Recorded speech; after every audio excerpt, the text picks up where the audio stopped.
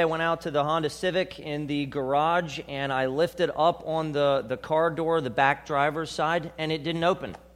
Nothing happened. We didn't smash the side of it. It just decided not to open anymore, and it still won't open.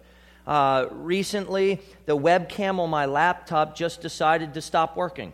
I had put on Windows 10, and all of a sudden it just didn't work. It wouldn't turn on. And so Jim, my brother-in-law, he was over at our house, and he fixed it.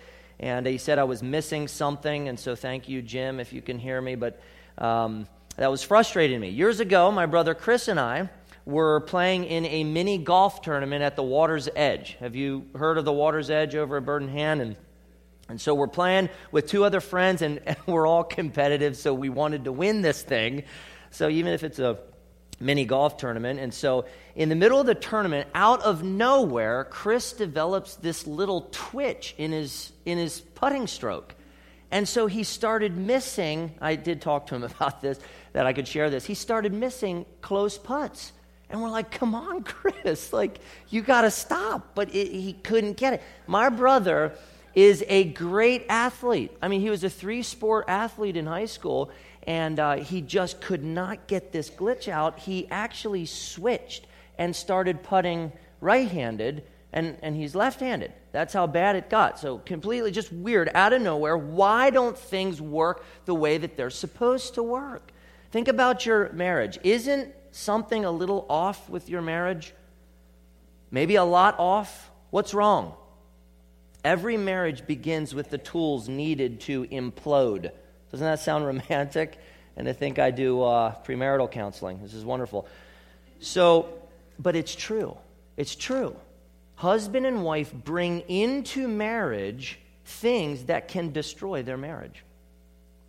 Last week I explained that the purpose of marriage is to magnify God's awesomeness and portray the gospel. Do you want your marriage to magnify and glorify God more?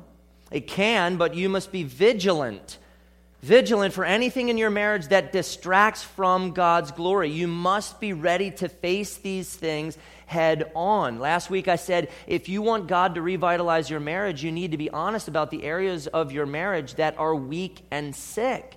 Something is wrong with your marriage, my marriage, and we need to face it and we need to work through it. If we do, greater joy, I promise you, greater joy is around the corner. The other week, our shower faucet just all of a sudden decided not to give cold water, but just to give hot water. And Christina actually had to transport cold water from downstairs just to give Peter a bath. So we needed a plumbing hero. And so I called Kevin Hayvice, who's not even here, for me to give it to him. But anyway, Kevin came over, and Kevin was able to help make sense of it. The unit kind of scared me. He opened it up. It seemed quite simple. Then after, he was able to explain things. We got the replacement part, and it works really nicely now. Through His Word, God is able to help you assess and understand what's wrong with your marriage and provide you with the grace to work through some things so that your marriage can work better and you can enjoy it more. I'm thankful for Kevin Hayvice. And imagine how thankful you will be to God, for God, when He helps you fix some of the problematic areas in your marriage. We're not in Eden anymore. We got kicked out. But that's not the end of the story. There is hope for you and me outside of Eden. There is hope for our marriage outside of Eden. But we need to have the courage to face what's wrong with us and what's wrong with our marriage.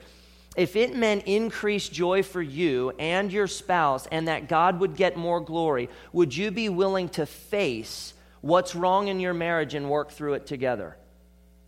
If you can honestly answer yes, God will increase your joy in marriage.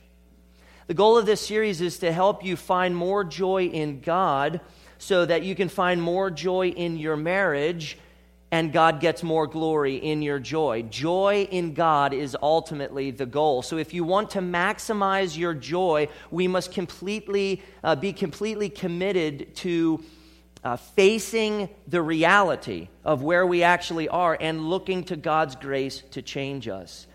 Let's get the real story. What really happened to marriage? Number one, God gave Adam and Eve an incredible life and marriage. Genesis 1:28 says, and God blessed them. Life was very good for Adam and Eve. God made it very good. Think about their incredible life. They were alive and bearing the image of the Almighty God.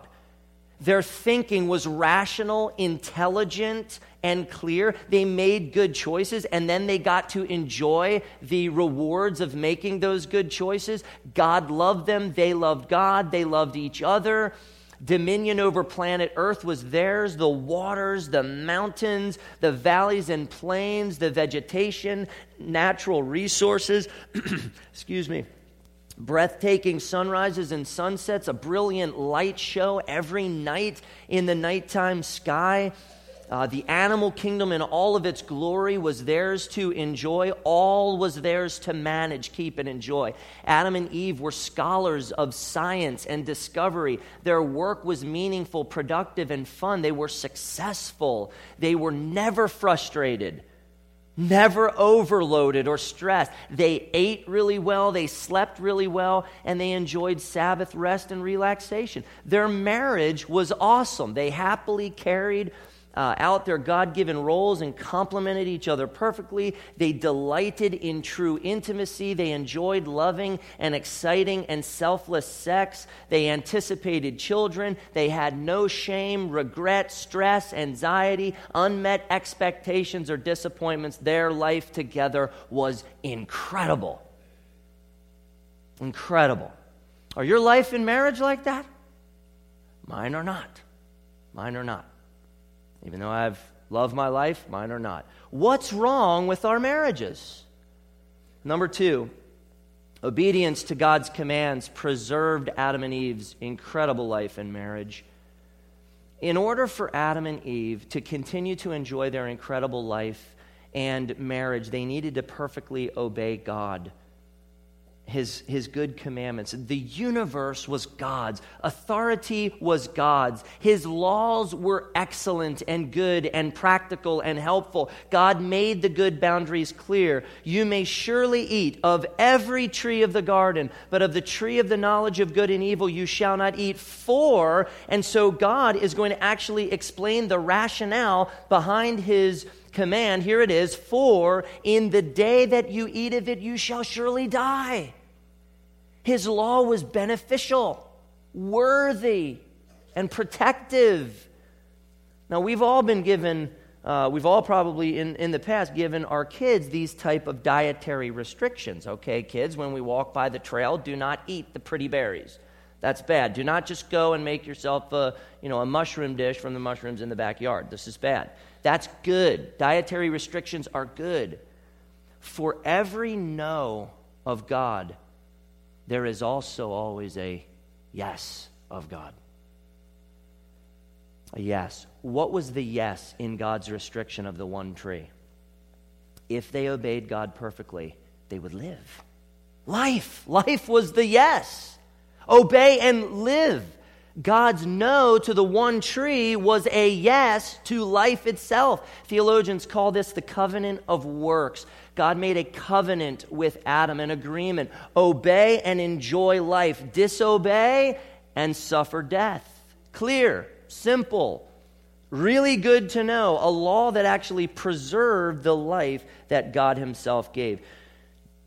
Please consider this. Do you believe that God's prohibitions reduce your joy in life or increase your joy in life? Listen to Psalm 19, 7 through 11 to hopefully inform your answer. The law of the Lord is perfect, reviving the soul. The testimony of the Lord is sure, making wise the simple. The precepts of the Lord are right, rejoicing the heart. The commandment of the Lord is pure, enlightening the eyes. The fear of the Lord is clean, enduring forever. The rules of the Lord are true and righteous altogether. More to be desired are they than gold, even much fine gold, sweeter also than honey, and drippings of the honeycomb. Moreover, by them your servant is warned. In keeping them there is great reward. reward. When God says no, it is infinitely good. When God says yes, it is infinitely good. Do you trust God? It will go very, very well for you if you trust God, but understand there is a serious threat. Satan is running a smear campaign against God in order to make him look like a stifling killjoy, like he wants to take something from you. Satan hates God, which brings us to number 3. Satan wanted to destroy Adam and Eve's incredible life and marriage because he hates God. The ultimate purpose of your marriage is to magnify God's awesomeness. How do you think Satan feels about marriages that magnify God's awesomeness? He hates them. He targets them. He'll do whatever he can to distract you from brightly shining God's glory as a married couple. Genesis 3 is where Adam and Eve's incredible life and marriage were threatened. A crafty serpent spoke. That's creepy. When the serpent said to Eve, or what the serpent said to Eve, should have concerned her more than the fact that the serpent was actually speaking. It was a new universe, awesome stuff were happening that God had created and made, and they were just experiencing this for the first time. It's what he said. Did God actually say, "You shall not eat of any tree in the garden"? The serpent was questioning God and cleverly modifying what God had said, twisting it on its head. God didn't say Adam and Eve couldn't eat from any tree. In fact, he said the opposite. Eat from every tree of the garden. Enjoy yourselves, but don't eat from the one tree. Satan was crafty. Just not the tree of the knowledge of good and evil. God wanted them to savor the fruit from all the other trees. Now, Revelation 12, verse 9 and 20, verse 2 refer to Satan as that ancient serpent. Satan had possessed the serpent, and his question was rather loaded. Think about it. Eve couldn't give a straight yes because the serpent had changed what God had said. A straight no might have implied that God didn't restrict anything, and Satan could have possibly followed with, "Okay then, so you can eat from every tree." He was trying to confuse her, to trip her up. Eve answered the servant, and in verses 4 and 5 are where Satan's evil agenda is more fully expressed. Eve clarified what God had said, the command, in verses 2 and 3, but notice Satan didn't respond, "God never said that." No. He knew what God had said, so he simply changed the result of eating. Listen to how slick he was. "You will not surely die, for God knows that when you eat of it, your eyes will be open and you will be like God, knowing good and evil." You see, Satan was trying to convince Eve that God was keeping something good from her. He lied, and he promised 3 things: enlightenment, equality, and experience. He promised enlightenment. Your eyes will be open. Eve, if you eat, you will see what God is keeping from you. You'll be able to see that, Eve. He promised equality. You will be like God. Adam and Eve were created in God's image after his likeness, so in that sense, they were already like God. But that's not what Satan meant. I think he meant be just like God. Equality. Know what God knows. He promised experience, knowing good and evil. Satan made it like Eve was ignorant, when in reality, Eve was simply innocent. He appealed to her desire to be intelligent, her desire to be informed, but in reality, the knowledge that he spoke of was an experiential knowledge and would mean Eve would taste evil. Satan is masterful at using deceptive marketing to sell us death and destruction buried in layers of cheap thrills. You will not surely die. That's the biggest lie in life. Come on. It's a lie that calls God a liar. It hides the truth, or at least makes it look undesirable, bamboozles you. and leads you to think that you're actually making the better choice in the matter. Satan is the master of propaganda. In John 8:44, Jesus said the devil was a murderer from the beginning and has nothing to do with the truth because there is no truth in him.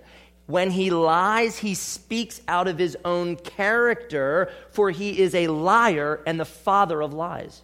That's true. That's true. Ted Bundy, you might have known the name from the 1970s. He was a notorious American serial killer. One article said this, quote, Bundy was known to have been physically attractive, well-educated, and charismatic, causing his victims to have a false sense of trust in him. End of quote. That's what Satan does.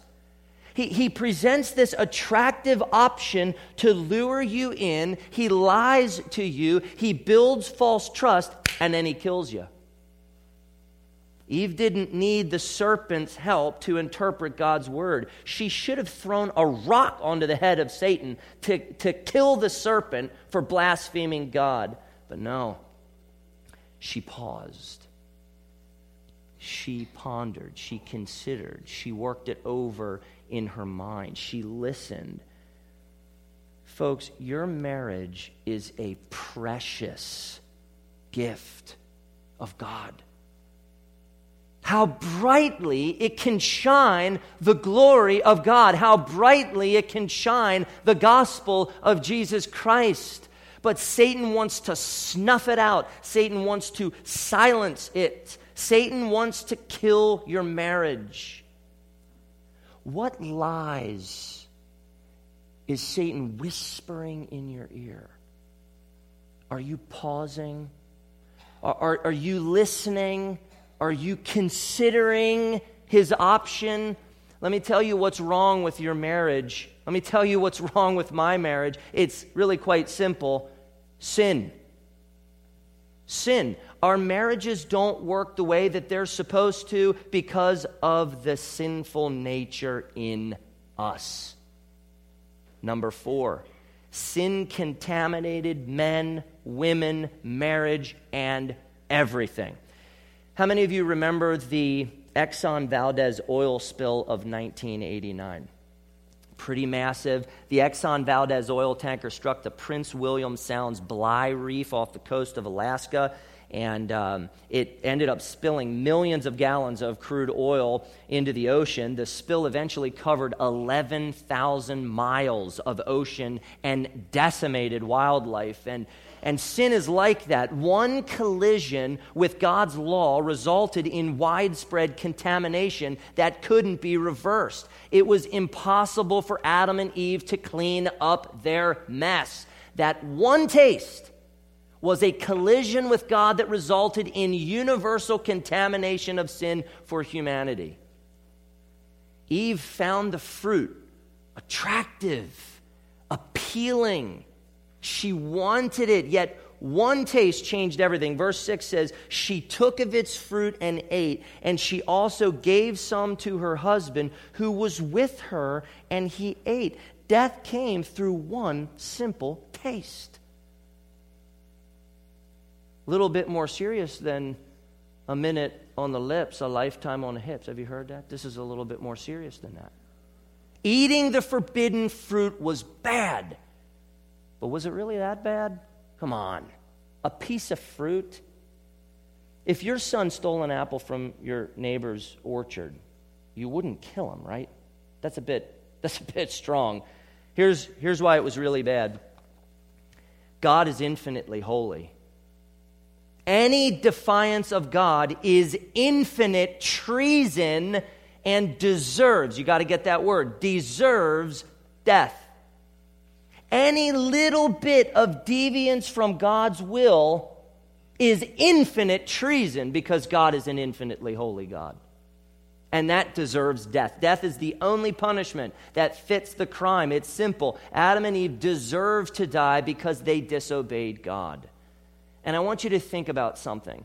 Eve was deceived. Eve ate first, yet Eve's name is mentioned only 4 times in the Bible.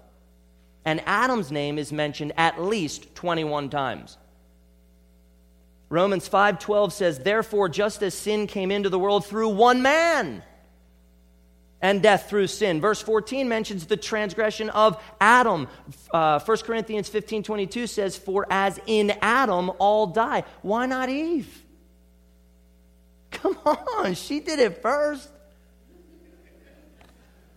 Adam was God's appointed representative of humanity. He bore the weight of sin. The responsibility of sin. Adam was Eve's husband, her protector, her spiritual leader, her head. Genesis 3:6 says she took of its fruit and ate, and she also gave some to her husband who was with her. And he ate. He was with her and he didn't stop her? No. Boom, hit the fruit out of her hand. What are you doing touching that fruit? We need to have a family conference here. This is not going well, Eve. Didn't you hear what I told you? What God had perhaps told you? Because he told Adam and maybe he relayed it. Didn't we discuss this? Adam, why didn't you protect your wife?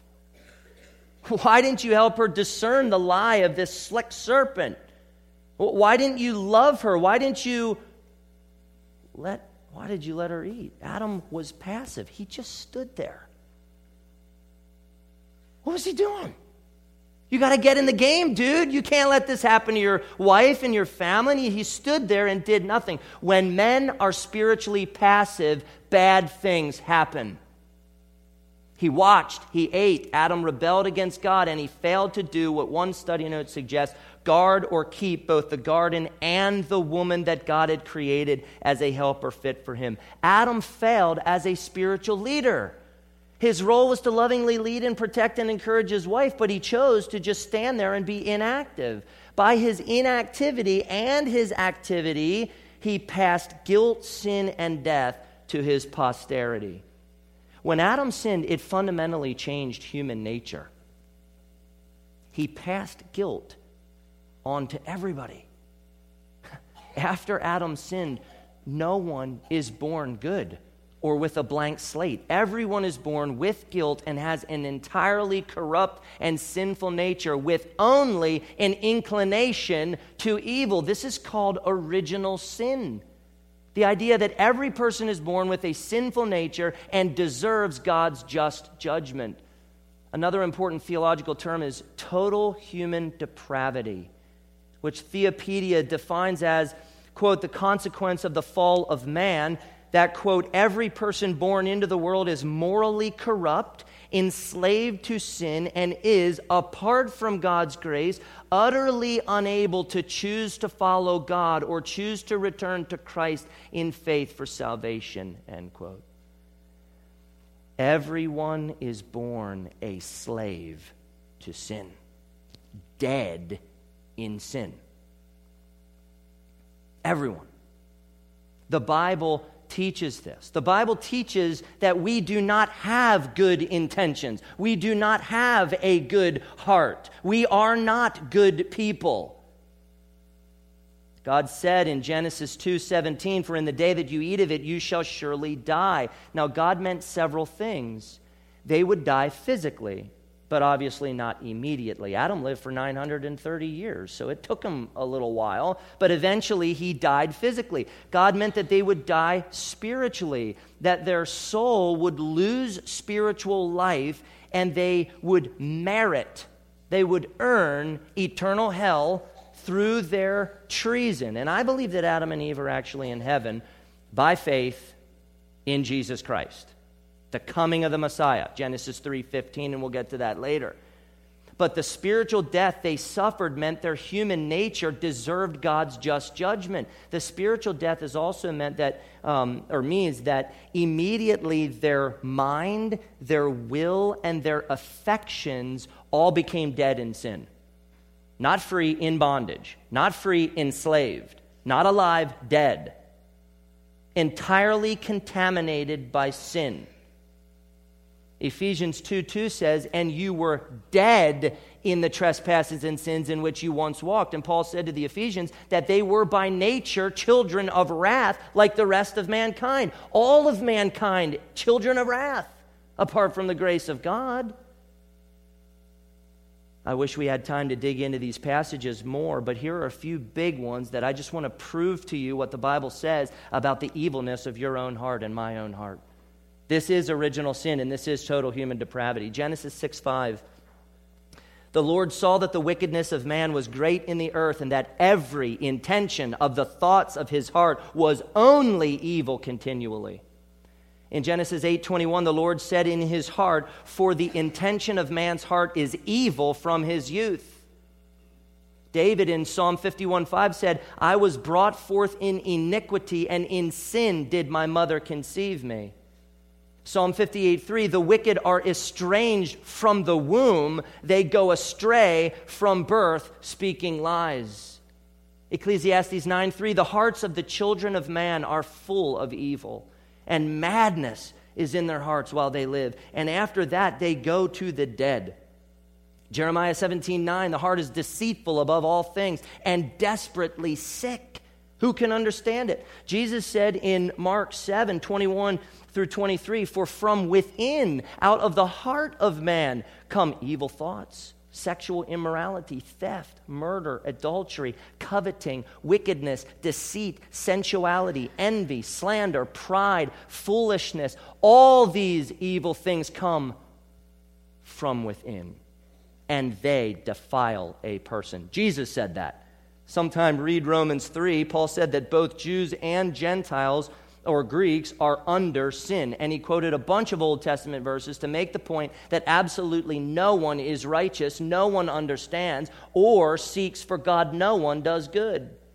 1 John 1:8 and 10, if we say we have no sin, we deceive ourselves, and the truth is not in us. If we say we have not sinned, we make him a liar, and his word is not in us. Human nature is entirely corrupt. You and I are entirely corrupt apart from the grace of God. And that's what's wrong with your marriage. That's what's wrong. You and your spouse are sinners because your nature is sinful. You want to do bad things. And sometimes when we hurt each other on this, I didn't mean to, oh yes you did. Yes, you did mean to hurt because you're a sinner with a sinful nature and a sinful heart. When we got married, we should have expected that our spouse would sin against us often. And as much as we should strive for holiness, we should have expected that we would sin against our spouse. Every problem that ever was in your marriage originated from a sinful heart. After Adam and Eve ate, Genesis 3:7 says, then the eyes of both were open, but it wasn't the enlightenment that they had hoped for and that they had expected. Here's what's happened. For the first time, they felt shame. They realized that they were naked, and they started making clothes out of leaves. For the first time, they felt afraid. In their nakedness, they hid themselves from the presence of the Lord. For the first time, their sin led them to try to justify themselves. Instead of humbly confessing, Adam just shifted the blame to God and to Eve. The woman whom you gave to be with me, she gave me the fruit of the tree and I ate. Eve said, the serpent deceived me and I ate. Sin changed Adam and Eve. So God cursed the serpent and Satan, and God cursed humanity, and the curses should help you understand why marriage doesn't work right. To Eve, this is what God said, Genesis 3:16. And I will surely multiply your pain in childbearing. In pain you shall bring forth children. That explains the vomiting in the delivery room yelling. But here's the kicker. God said, Christine is awesome though. You should see her in the delivery room, but you really shouldn't see her in the delivery room. God said to Eve, your desire shall be for your husband and he shall rule over you. There. Their marriage was awesome, but because of sin, Eve began to have an unholy desire for Adam. a craving to oppose and control him rather than trust him and follow his loving lead. Shame and fear would drive her to distrust Adam and to clutch for power, to be in charge, which opposed God's original design. Adam became authoritarian, a jerk. His loving leadership had changed into domineering leadership. I read a note that said, Adam will also abandon his God-given pre-fall role of leading, guarding, and caring for his wife, replacing this with his own sinful, distorted desire to rule over Eve. So Adam would now struggle with being this godly, loving, patient, good servant leader to bless Eve. His tendency would now be to dominate Eve, to put her in her place. God cursed the ground, which made Adam's work hard and frustrating. Amen? You're probably in a job right now that you're like, come on, crazy people everywhere. And then he said, for you are dust, and to dust you shall return. The curse of death is real, my friends. What's wrong with your marriage? What's wrong with my marriage? Sin. Your sin. My sin. Apart from God's grace, the judgment of God is on us because of sin. Apart from the grace of God, every day our sin works from within us to destroy our marriage, to suck the life out of it. This is your story. This is my story. But there is a greater story. There is a story of hope. There is a story of rejoicing and restoration, a story of redemption and reconciliation. There is a story of true love, and this story has the power to breathe life into your marriage, vitality into your marriage. This story is the single-handedly the greatest love story ever told. Number 5, the gospel is the only thing that can revitalize you and your marriage. The gospel. Within the curse of the serpent, God gave the gospel for the first time, the hope of a coming seed or offspring that would rise up to conquer sin, Satan, and death. God said to the serpent and Satan, I will put enmity between you and the woman and between your offspring and her offspring. He shall bruise your head, and you shall bruise his heel. Satan hoodwinked humanity, but he wouldn't woo and destroy them all. God would put enmity between humanity and Satan. He would get some, but God in his sovereign plan and grace would raise up one seed, one offspring, one man to crush the head of Satan. He shall bruise your head. Through that one man, many offspring of the women would be saved. Many would find their greatest joy and pleasure. Many would see their marriages healed. That one offspring of victorious restoration is Jesus Christ. He is the seed that vanquishes evil and liberates men and women and revitalizes marriages and transforms family and brings great joy and hope and peace into broken homes through his amazing grace. The problem of sin is infinitely serious and destructive. It will kill you and your marriage. But Jesus Christ is infinitely powerful and gracious, sovereign over sin, and by his grace and Holy Spirit, he can change us from the inside out. He can heal our marriages. He can add life and vitality and joy so that God gets the glory and we get our greatest joy. The life, death, and resurrection of Jesus Christ are what will revitalize your marriage. The more and more your spouse and you love and adore Christ, the more you will love and adore each other. It just works that way. The two greatest things that you can do for your marriage is repent of your sins and trust in Christ alone to save you and give life to your marriage. I'm going to give you 6 quick things to end, just very quick. I won't say much about each one. Simple things that you can immediately do to begin to see God revitalize your marriage. Your marriage will not revitalize without these things. They are that serious. You cannot see healing and joy in your marriage without these 6 things. They must be part of what you work on. So do them if you care about your marriage. Number one, hate your sin. You must despise your sin or you'll never truly repent and change won't come. See sin for what it really is and hate it. Number two, confess your sin. Your marriage is in trouble if you are not openly confessing sin to God and your spouse. Confession should be a regular part of your married life. Number three, pray together for your sin. Love each other by praying for victory and healing. God says that prayer is powerful as it is working.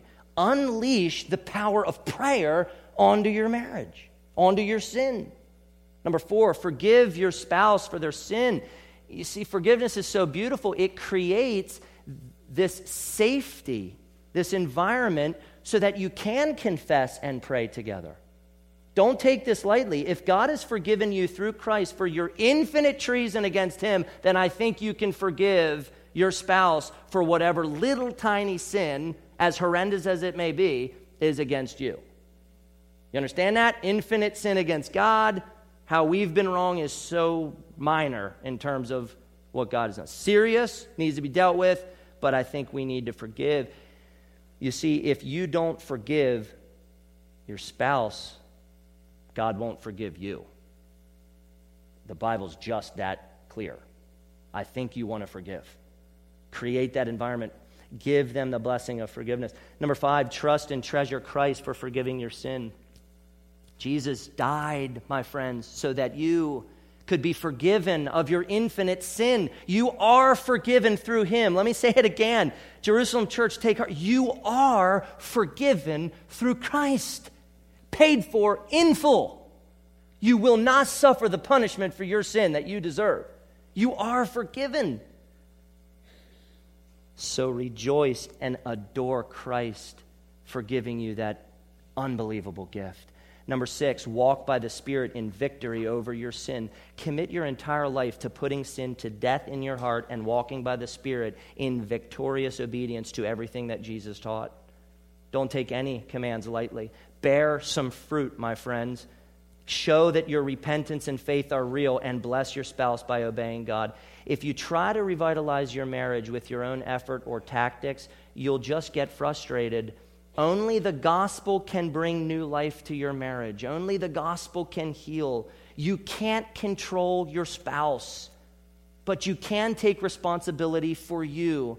Do these 6 simple things, and you yourself will be stepping toward God and perhaps a completely revitalized marriage.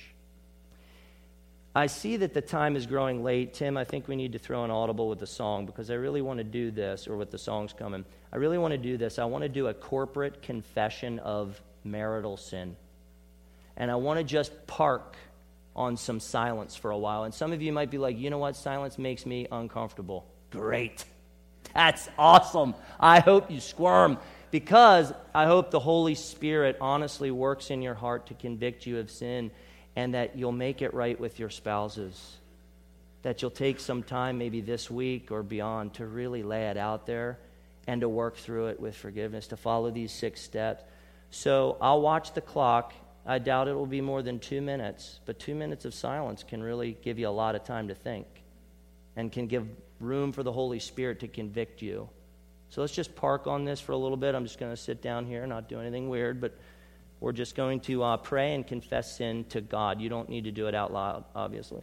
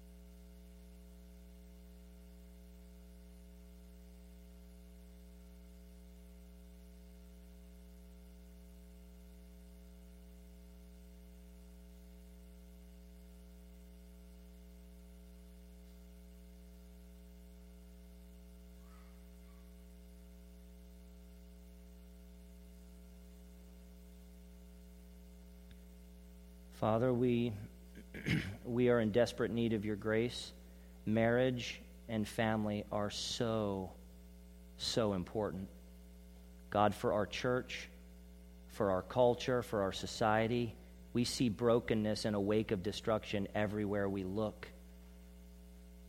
And so, God, I just pray that in these quiet moments before you, that your Spirit would convict us of our sin, that we would take care of it, because God, Jesus, and the cross can completely heal and bring restoration, revitalization, reconciliation, can bring rejoicing.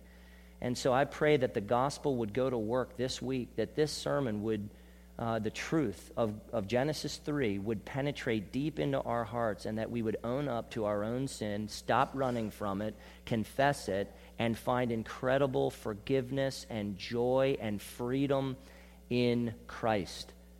Do something amazing in the marriages of our church. Thank you for being so awesome, God, and for not casting us off when we completely made a mess of Eden, but instead you sent your only Son to live a perfect life, die on the cross, raise again 3 days later, conquering sin, Satan, and the grave, and he ascended and he sits at your right hand, and if we look to him and trust him, then he will clean up our mess. He has paid for it in full. We just need to trust you and love you and look to you as the power giver for our marriage. In Jesus' name we pray. Amen.